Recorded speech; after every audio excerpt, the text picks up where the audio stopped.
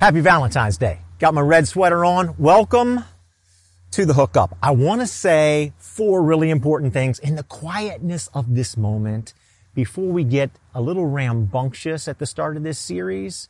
Here's 4 things you really need to know about this series. First of all, this is for a mature audience. Parents, just consider the title of the series. Please plan accordingly. I will speak raw and real, plain and straightforward for 4 weeks. So please be careful with your kids.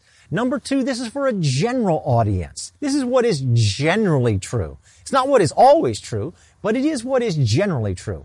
And the third thing is, this is for a practical audience. I love the Bible, I love science, and I love history. And all 3 are telling us a very similar story that's important to us. History tells us the way the world was. Science tells us the way the world is. And the Bible tells us the way the world ought to be. Now, there's a resource list of books at the bottom of the notes tab if you want to check that out. And then finally, this is for a patient audience. You got to be patient. I'm not going to talk about everything. I am going to talk about a lot of things, but I can't talk about everything. And today I'm just going to talk about some things. Feel free to email me. Feel free to chat it up, right? Daily Grace is going to be like a living conversation throughout the 4 weeks of this series. Some weeks I'm going to talk about dating. Now, some married people are going to say, you know what? I'm not dating. That has nothing to do with me, except for the fact that experts tell us that one of the main problems with the marriages in America is that we no longer date each other. So the dating sermon might have as much to do with people who are married as it does with people who are dating. Then I'm going to talk about marriage. Some people say, I'm not married, except for the fact that almost 100% of us want to be married and almost 90% of us will be married. And it's really important. Marriage is a big deal. And anytime something's a big deal, we have to plan for it. In this series, I'm going to talk about identity. It's really important. Kierkegaard said, the most common form of despair is not knowing who you are. Mr. Rogers says, before you can love somebody else, you got to love yourself. We got to know who we are. So, 4 very important things. A mature audience, a general audience, a practical audience, and a patient audience. And today you're going to have to show a lot of patience. Because here's the thing, I want to speak directly to guys. And this is what I want to say to guys. It's time to rule. Now, wait a minute. Please don't turn. Show some patience for me. Just give me 20 minutes to explain what that means. I said that to the staff just a few weeks ago. I was so glad we were on Zoom because I could just feel the fire coming across the screen when I said it. But there's an explanation. So please just hang on. So fellas, this is the thing. I want to know why some men are happier and healthier and wealthier and sexier. There's a certain group of men out there. I want that to be you. I know I want it to be me. Why is that? This is what we're going to go after today. So I want you to start your engines because I want to introduce you to the demon. 840 horsepower. 0 to 60, and can you believe it? 2.1 seconds with a top speed of over 200 miles an hour. This car is an absolute beast, an awesome, awesome beast. Tremendous raw power. If this car was an animal, it would be a lion. It would be king of the jungle. You'd have to call this car Mufasa. Power. Power is dangerous. Now, I want you to jump in the car with me because I want to show you what this car can do. Love is powerful. We sing for love. We dance for love. We write poetry for love. We'll die for love. Helen Fisher, who is on the resource list at the bottom of the notes, she has done so much work in this area. She asks people, do you think about this person that you feel so in love with? And people respond like, what are you talking about? There's never a moment when I don't think about this person. She asked them, would you die for this person? And people respond so nonchalantly, yes, as if you asked them to pass the salt. Yes, I would die. Harvard University did a study, 80 years and $25 million. And here is their conclusion about life and about happiness. Happiness is love. Full stop. That's it. Over. End of ball game. Happiness simply. You want to know what happiness is? Happiness, according to Harvard, happiness is love. Now, I want to get to the very first question that everybody's thinking about right now. Here's question number 1 that you're asking yourself. John, is this your car? Man, I wish it was my car. It's not my car. It's my buddy's car. I don't have a demon. I said, can I borrow your demon since I don't have a demon? He says, sure, I'll give it to you for 3 hours. And I gotta tell you what, this car has so much power. Don't tell my buddy, but man, I stomped on it one time, almost lost control. Not really, but I kind of did. Yes, a lot of power to this car. So I want to thank my buddy who graciously loaned me his demon for the day. Now here's the second question we're all asking. John, what is this series? What is this series really all about? And here's what it's about. It's about history's very first recorded love story. Now, this story, people have thought about it so much. Rembrandt, Michelangelo, Freud, right? John Milton, Charles Darwin, Beyonce, Ernest Hemingway. Everybody thought about Frankenstein. Yes, we're going to get into all of those things during this series. So many people thought about Adam and Eve because it's the very first recorded love story. And you know, it's in the Bible. You got to ask yourself, why is the Bible always first? On things that mean so much to our lives. Over and over again, it's constantly first. Adam and Eve. A careful reading of Genesis chapters 1 and 2, and you realize there's two different versions of the creation story. And some people say, hey, wait a minute, the Bible's telling two different stories, but that's not actually what's going on. The Bible is giving us two very important perspectives on the creation story. In chapter 1, verse 1, all the way to chapter 2, verse number 3, it keeps saying heaven and earth, heaven and earth. And all of a sudden there's an inversion. I want to show you. In verse number 4, it says this, Genesis 2:4. This is the account of the heavens and the earth when they were created. When the Lord God made the earth and the heavens, an inversion. So we're getting two really important perspectives. In the first story, in the first perspective, God is out there and He's speaking and things are being created and it's awesome. In the second story, we'll read this in just a second, God is down in the dirt. Like He's got His sleeves rolled up and He's creating man. And then He's like doing a surgery on man to create woman. He's like calling, scalpel please. And He's doing a surgery. There's an earth to heaven perspective and it is absolutely awesome. And there is an important wordplay because Hebrew's famous for that. Let me read you verse number 7. The Lord God took a handful of soil and made a man. God breathed life into the man and the man started breathing. God's down in the earth. He's in the soil. He's in the dirt. What does that stand for? It means that man is mortal. He's mortal. We are just nature, but the breath of life, which means we aren't just nature. We aren't just earth. God breathes into us life. And then verse number 18 of chapter 2 says, the Lord God said, it is not good for the man to be alone. I will make a helper suitable for him. It's the first negative statement. Everything had been good, and then God says it's not good for man to be alone. Think about this, everybody. Before Freud started talking about the dangers of isolation and loneliness, thousands of years before Freud started thousands of years before our social scientists started talking about the perils of loneliness, how it negatively affects us mentally, emotionally, and yes, even physically. Thousands of years before that, the Bible was talking about matter of fact, the very first negative statement given by God in the Bible is the dangers of loneliness. Isn't that amazing how the Bible is constantly first? How about this suitable helper thing? What exactly is a suitable helper? Is that because some people have thought, well, that's a demeaning statement. I want to tell you this. A week from tomorrow, Monday, February 22nd, we're going to have an open Zoom Q&A with Grace's own Dr. Kelly Sanders, and we're going to address this topic. Is the Bible and/or God misogynistic? You can start sending questions now, but please, we invite everybody to come to this. You see my email. It's there on the screen. You can shoot me questions, but we want to tackle that topic. Is God or the Bible misogynistic? I want you to think about this. The Bible is a spoken word. So here's what's really going on. Crowds of people aren't reading this. What you have is somebody speaking. It's very dramatic. It's intensely dramatic. It's high suspense and anticipation. What's going to happen next? A suitable helper. And everybody there in the crowd is just waiting with anticipation. Is there going to be more dirt? Is that how Eve is going to be created? How will Eve be created? But none of that happens. There's like this big stop. There's this gap. You got to ask yourself why. This is what happens as it's being read. Verse 19 and 20 says, now the Lord God formed out of the ground all the wild animals and all the birds in the sky. He brought them to the man to see what he would name them. And whatever the man called each living creature, that was its name.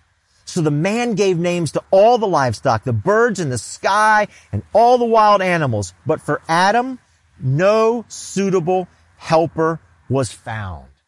Everybody, it says that God's going to create the suitable helper, which we come to learn is Eve, but all of a sudden we go into all these animals. And Adam, he's like on Tinder. He's like, a lion, swipe left. A tiger, swipe left. A bear, swipe left. None of that does. What's going on? Why does God do this? God is helping Adam to come to an understanding of who he is.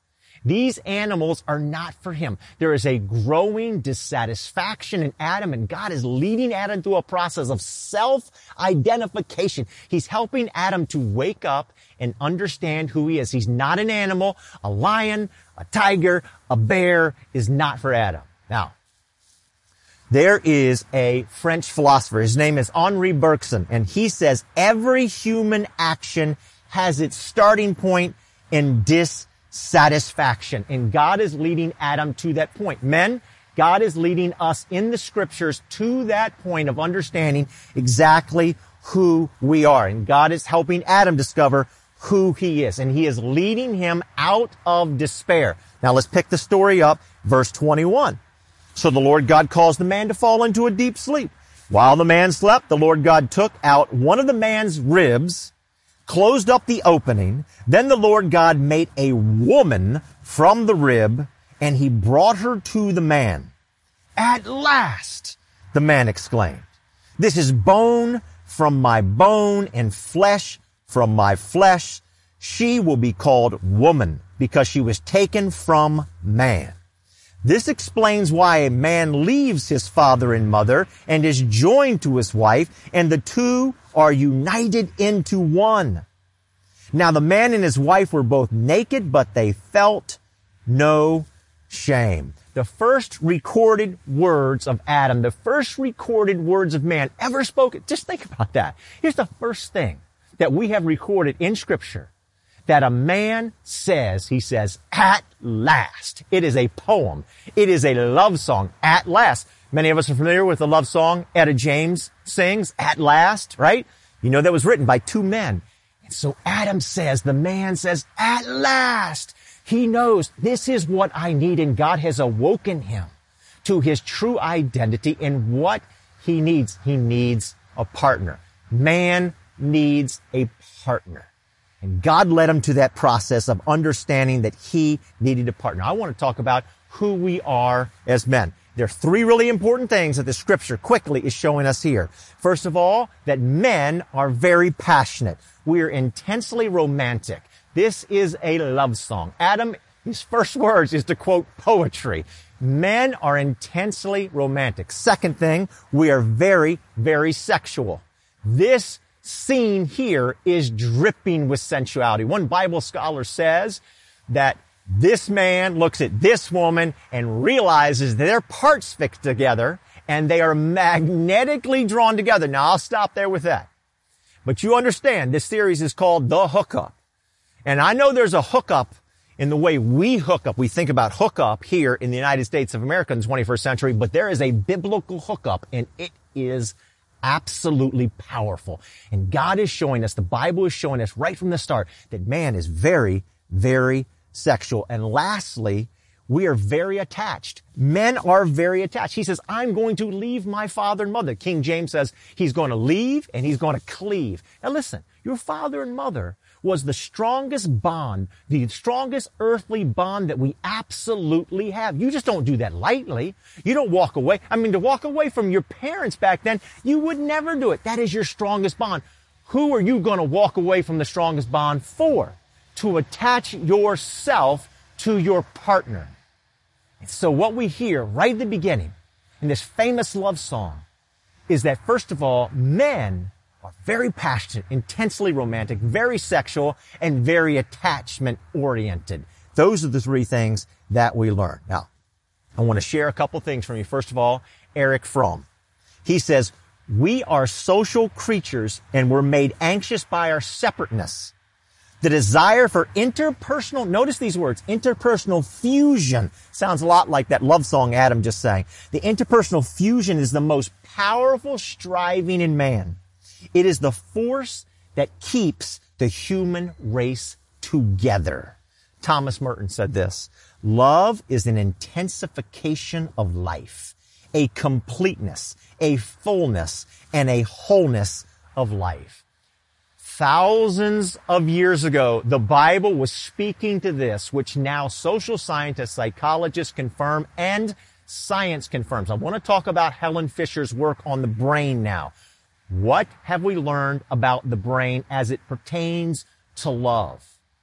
I would like to give a public service announcement on the brain, a PSA about the male brain if I can. Now, Helen Fisher says that there are three clear motivations in our brain, and they're deep in our brain. In other words, it's not going to change anytime soon. But a lot of people are asking the question, is technology changing love? No, it's not. Because these areas of our brain that crave this, she says there are three motivations. And she's very clear about their motivations, a strong drive in us, and they're deep in our brain, which means they're not changing anytime soon, and they are right next to the same area of our brain where we have hunger and thirst. You're not going to stop being hungry for food anytime soon. You're not going to stop thirsting for water anytime soon, and you're not going to stop thirsting, being driven for these three things. Your brain has a crave. Your brain is craving. It's a brain crave. And your brain wants this, and if it's not getting this, it will be dissatisfied. You'll have a brain drain if you don't satisfy your brain with these three things. So here's the PSA. The P is for passion. Same thing the Bible's saying. Your male brain, deep in your brain that you're not going to get rid of, Helen Fisher says, after putting hundreds of people in MRIs and studying the brain for a long time, and one of the leading voices in the entire world on what's going on in your brain when it comes to love, is you're very passionate. Men, just like the Bible says, you're intensely romantic. You have to accept it. You might as well go ahead and accept the way, when you watch some kind of rom-com or whatever, like, oh, that's girl stuff. No. Think about this. Who is the first to say, I love you in a relationship? Is it a man or is it a woman? Most often, it is a man. The man is the first one to say, I love you. We need to go ahead and accept that fact that we are intensely romantic. In my relationship with Krista, I'm not the kind of person that says I love you. I just don't run around, say, I love you. this is not me. So after we had been dating for a while, I was like, man, I really love her. And I was thinking I thought about it for at least a month because I don't say it easily. Should I say her? And I had those times we're out on a date and I was like, I'm going to say it. And then I wouldn't say it. I'd chicken. I wouldn't say it. Does that happen to you? Has that ever happened to you? And so I would think about it. Finally, one night, sitting in a car, in a parking lot, I'm thinking, I'm sweating, I'm wondering, and finally I said, I love you. And in my mind, she was going to say, oh, John, I love you too, and all that. But none of that happened. She didn't say anything. She just looked at me, stared at me. Total silence. Didn't say a word. Men are often the first to say I love you. Matter of fact, they say I love you sooner than a woman says I love you because we're intensely romantic and we have to get in sync with our brains. So the PSA on the male brain is the P, just like the Bible says, we're very passionate. What's the S? The S is we're very sexual. We're very sexual. This scene with Adam and Eve obviously is very sexual. In the Bible, sex is not dirty. It's not sinful. It's not terrible. It's not wrong. It's none of those things. Sex in the Bible is like glue. It's like super glue. It says here that you'll be united. United. When it says the word united, it means that you're super glued together. What it's saying is the sex is powerful. It's a good thing, but powerful things need to be respected because stuff can happen. Here's what Helen Fisher says. She says there's no such thing as casual sex. We talk about, I'm just hooking up with somebody. It's just a hookup. There's nothing to it. Oh, no. Here's what science tells us about our brains is that there is no such thing as casual sex because it's so powerful. She asked people, have you ever had a one-night stand that led to a long-term relationship? And you know what? More than 25% of the people said, yes, I've had a one-night stand that led to a long-term relationship. You know why? Because sex is powerful and it triggers all kinds of stuff to start happening inside of us. And we get attached. You know what? Because of that, you can get attached to the wrong person, like the completely wrong person. But sex, according to the Bible and according to science, is so powerful that it will cause you to become united and attached to the total wrong person. That's how powerful sex is. And that's why the Bible says it's like uniting to somebody, super gluing to somebody else. All right, again, look, the Bible's pro-sex. God created sex. And I know some people have twisted it, things, it's dirty. Well, maybe that's because sometimes people are just saying, you know what, you got to be careful because we can abuse sex. A book in the Bible that is actually called the holiest book in the Bible is the Song of Solomon. And it is completely about romance. I mean, you got this couple, they're singing to each other, they're dancing to each other, they're reading poetry to each other, they're skipping through parks, they're strolling around by the streams, they're taking weekend escapes with each other, romantic excursions, all kinds. I mean, this dude in this thing is climbing palm trees, he's grabbing a hold of clusters of fruit. I mean, there's all kinds of wonderful things going, intensely romantic and very, very sexual. And sex is absolutely powerful. Our brains are motivated for sex, and masturbating to porn will not satisfy our brains. It just won't work. Our brains crave so much more. Our brains say, you know what? That's not working for me. I need more. And we're only frustrating our brains if we don't pay attention to the science and we don't pay attention to what God's Word said thousands of years ago. Our brains crave so much more. The P, our brains are very passionate, men. The S, our brains are very sexual. And lastly, the A is this. Our brains are attachment oriented. Yes. Yes, I said that. Our brain. So what does Adam say? I'm going to leave, I'm going to cleave. I'm going to leave the strongest bond I have and I'm going to be completely committed to this one person. And Helen Fisher says, our brains, deep in our brains, to satisfy the crave of our brain is to be attached to one other person. Our brains crave that. Porn won't do it, prostitutes won't do it, and one-night stands won't do it. And we can try that. If we're just nature, we can try that. But our brain, because of the breath of God in us, desires so much more. And to do anything else, we're just going to be freaking our brains out. We're going to be draining our brains because it desires so much more. We are attachment oriented. We have to get in sync with our brains. This is a hunger and a thirst, like food and like water, deep in our brains, and our brains is asking for this. You think about this. 86% of cultures around the world allow for polygamy, but only 5 to 10% of the people take up that offer because our brains crave attachment. They are attachment oriented. So I said at the beginning, how can we be, as men, happier, healthier, wealthier, and sexier? How can we be those 4 critical things? Happier, healthier, wealthier, sexier. Married men in committed relationships are having the best sex, they're healthier, and they're wealthier, and they're happier. Could it possibly be because they've come in sync with their brains? Could it be because they're not frustrating their brains anymore? Could it just be because our brains are wired that way and we're not just nature? That God has breathed into us the breath of life. Could it be that we have just found that happy place with our brains and we're no longer draining it or frustrating our brains? Should we just take a serious look at what the science is clearly showing us and what the Bible told us thousands and thousands of years ago? Now, here we go. Here's the end. I said in the beginning, it's time to rule. It's time to rule what, John? You know, when you say that statement, people freak out. But here's the thing. It's time to rule what, John? God says it repeatedly. Genesis chapter 1, verse number 26. He says, it's time to rule. And if you missed it the first time, 2 verses later, 1:28, God says again, it's time to rule. Time to rule what, John? Genesis chapter 2. We talked about it a few moments ago. Adam is naming the animals. When you name something in Hebrew scripture, you have power over that. And God is saying, I need you to have power over the animal kingdom. I need you to rule that tiger within you. I need you to rule over that nature because you have the breath of God in you. You are meant to rule over that. You're not just nature, and you need to rule. You need to rule over those things in your life. You think about it. What if you're just nature? In nature, might makes right.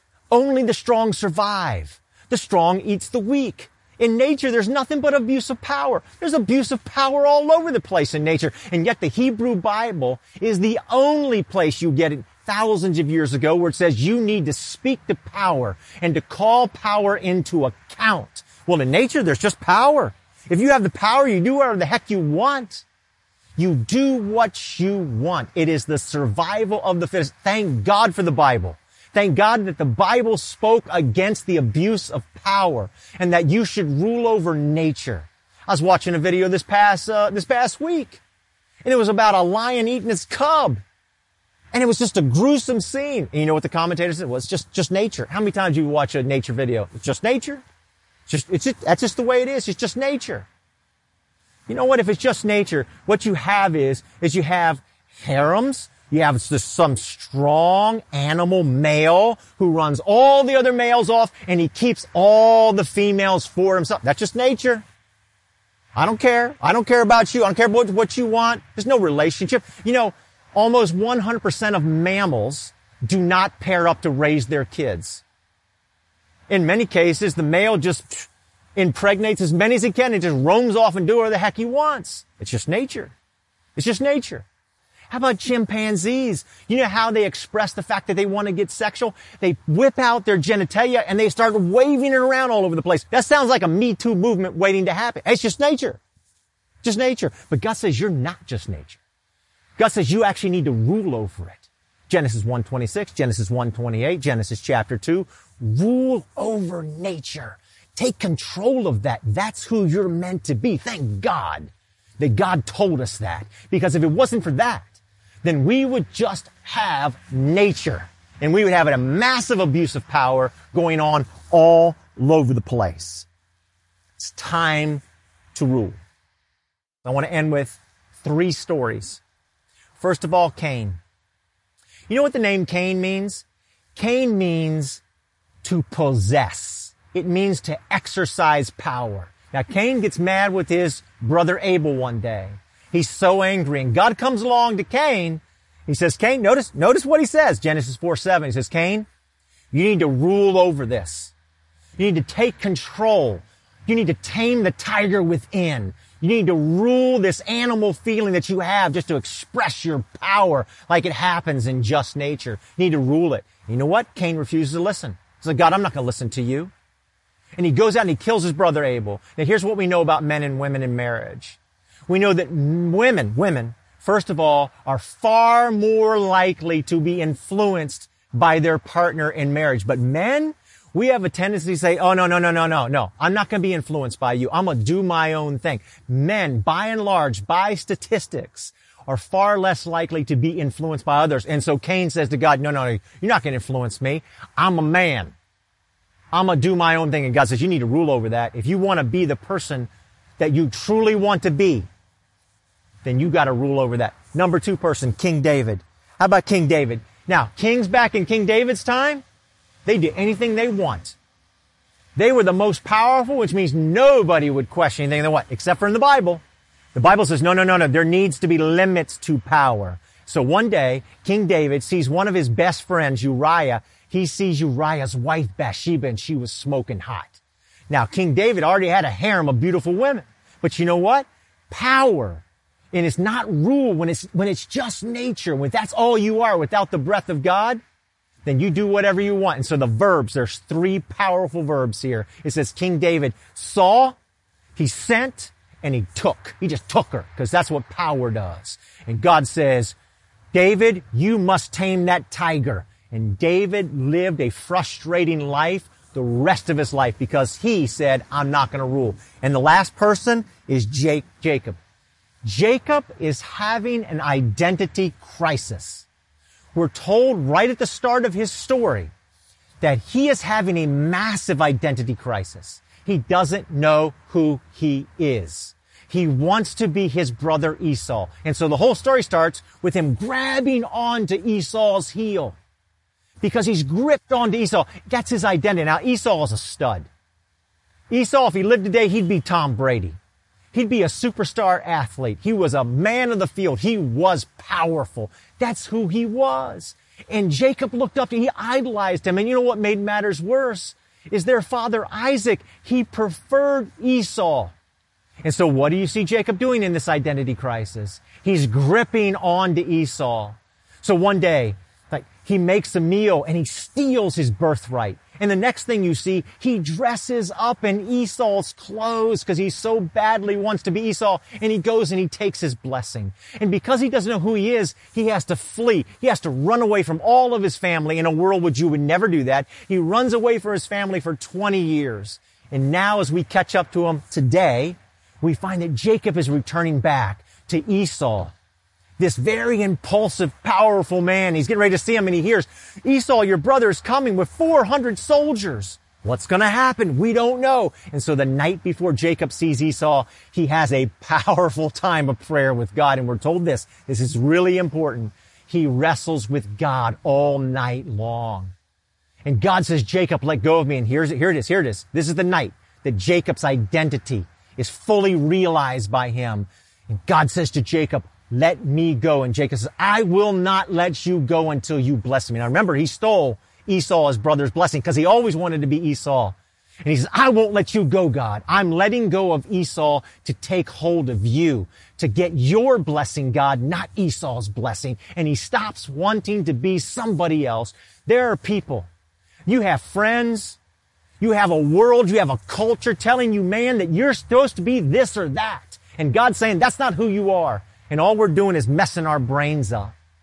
We need to take our identity from God. And Jacob says, I finally got it. I'm letting go of Esau. I'm letting go of what everybody else says I'm supposed to be. And God, I'm going to grasp onto you for the rest of my life. And the very next day, he sees his brother Esau. His brother Esau, instead of killing him, his brother Esau just embraces him. I miss you so much. And then Jacob says this. He says, I'm giving you back your blessing. As Kierkegaard said, the most common form of despair is not being who you are. One biblical scholar said this, says, when he gets to heaven, they're not going to ask him, why weren't you Moses? They're going to ask him, why weren't you you? Everybody, here's the thing. Men, it is time for us to rule over our tempers, our temptations, and our tendency to walk away. We have got to rule over that. Our brains crave that. We are passionate, we are sexual, and we're attachment oriented. Our brains want that. We are not just nature. We have the breath of life in us. Now look, this car, the Demon, is absolutely awesome. It's not a minivan. It knows it's not a minivan. It's not an SUV. It's not some kind of crossover. It is 840 horsepower on top of four wheels. It knows exactly what it is, and it does it really well. There's no identity crisis with this car. It is awesome, and it does it great. Do you know who you are? Do you know who you are? Men, you have got to be with a group of men who are helping you to understand who you are in the eyes of God and to grab onto God and stop grabbing onto Esau. You need a group. Get in a group, in a community group. Get in a team. Tom Brady is awesome, but he didn't win that Super Bowl by himself. Every man needs a team. You got to make sure you're in a team. We're going to have something called the Men's Summit. March the 20th. You're going to want to sign up for that, but you got to be with a group of people because there's all kinds of voices telling you, you should be this and you should be this and you should be this. But God is telling you exactly what your brain is telling you. And until you get in sync with your brain, you're going to have brain drain. Out of sync with your brain. That's where now, let's end with this. Matthew West is going to sing a song. Sing along with him. The topic, the message of the song, so important. This has been at the top of the Christian charts for 17 weeks straight. You know what the song's about? Identity. The name of the song, Hello, My Name Is. What is your name? We are thrilled to have Matthew West sing this song to us now. Just enjoy it and receive its message.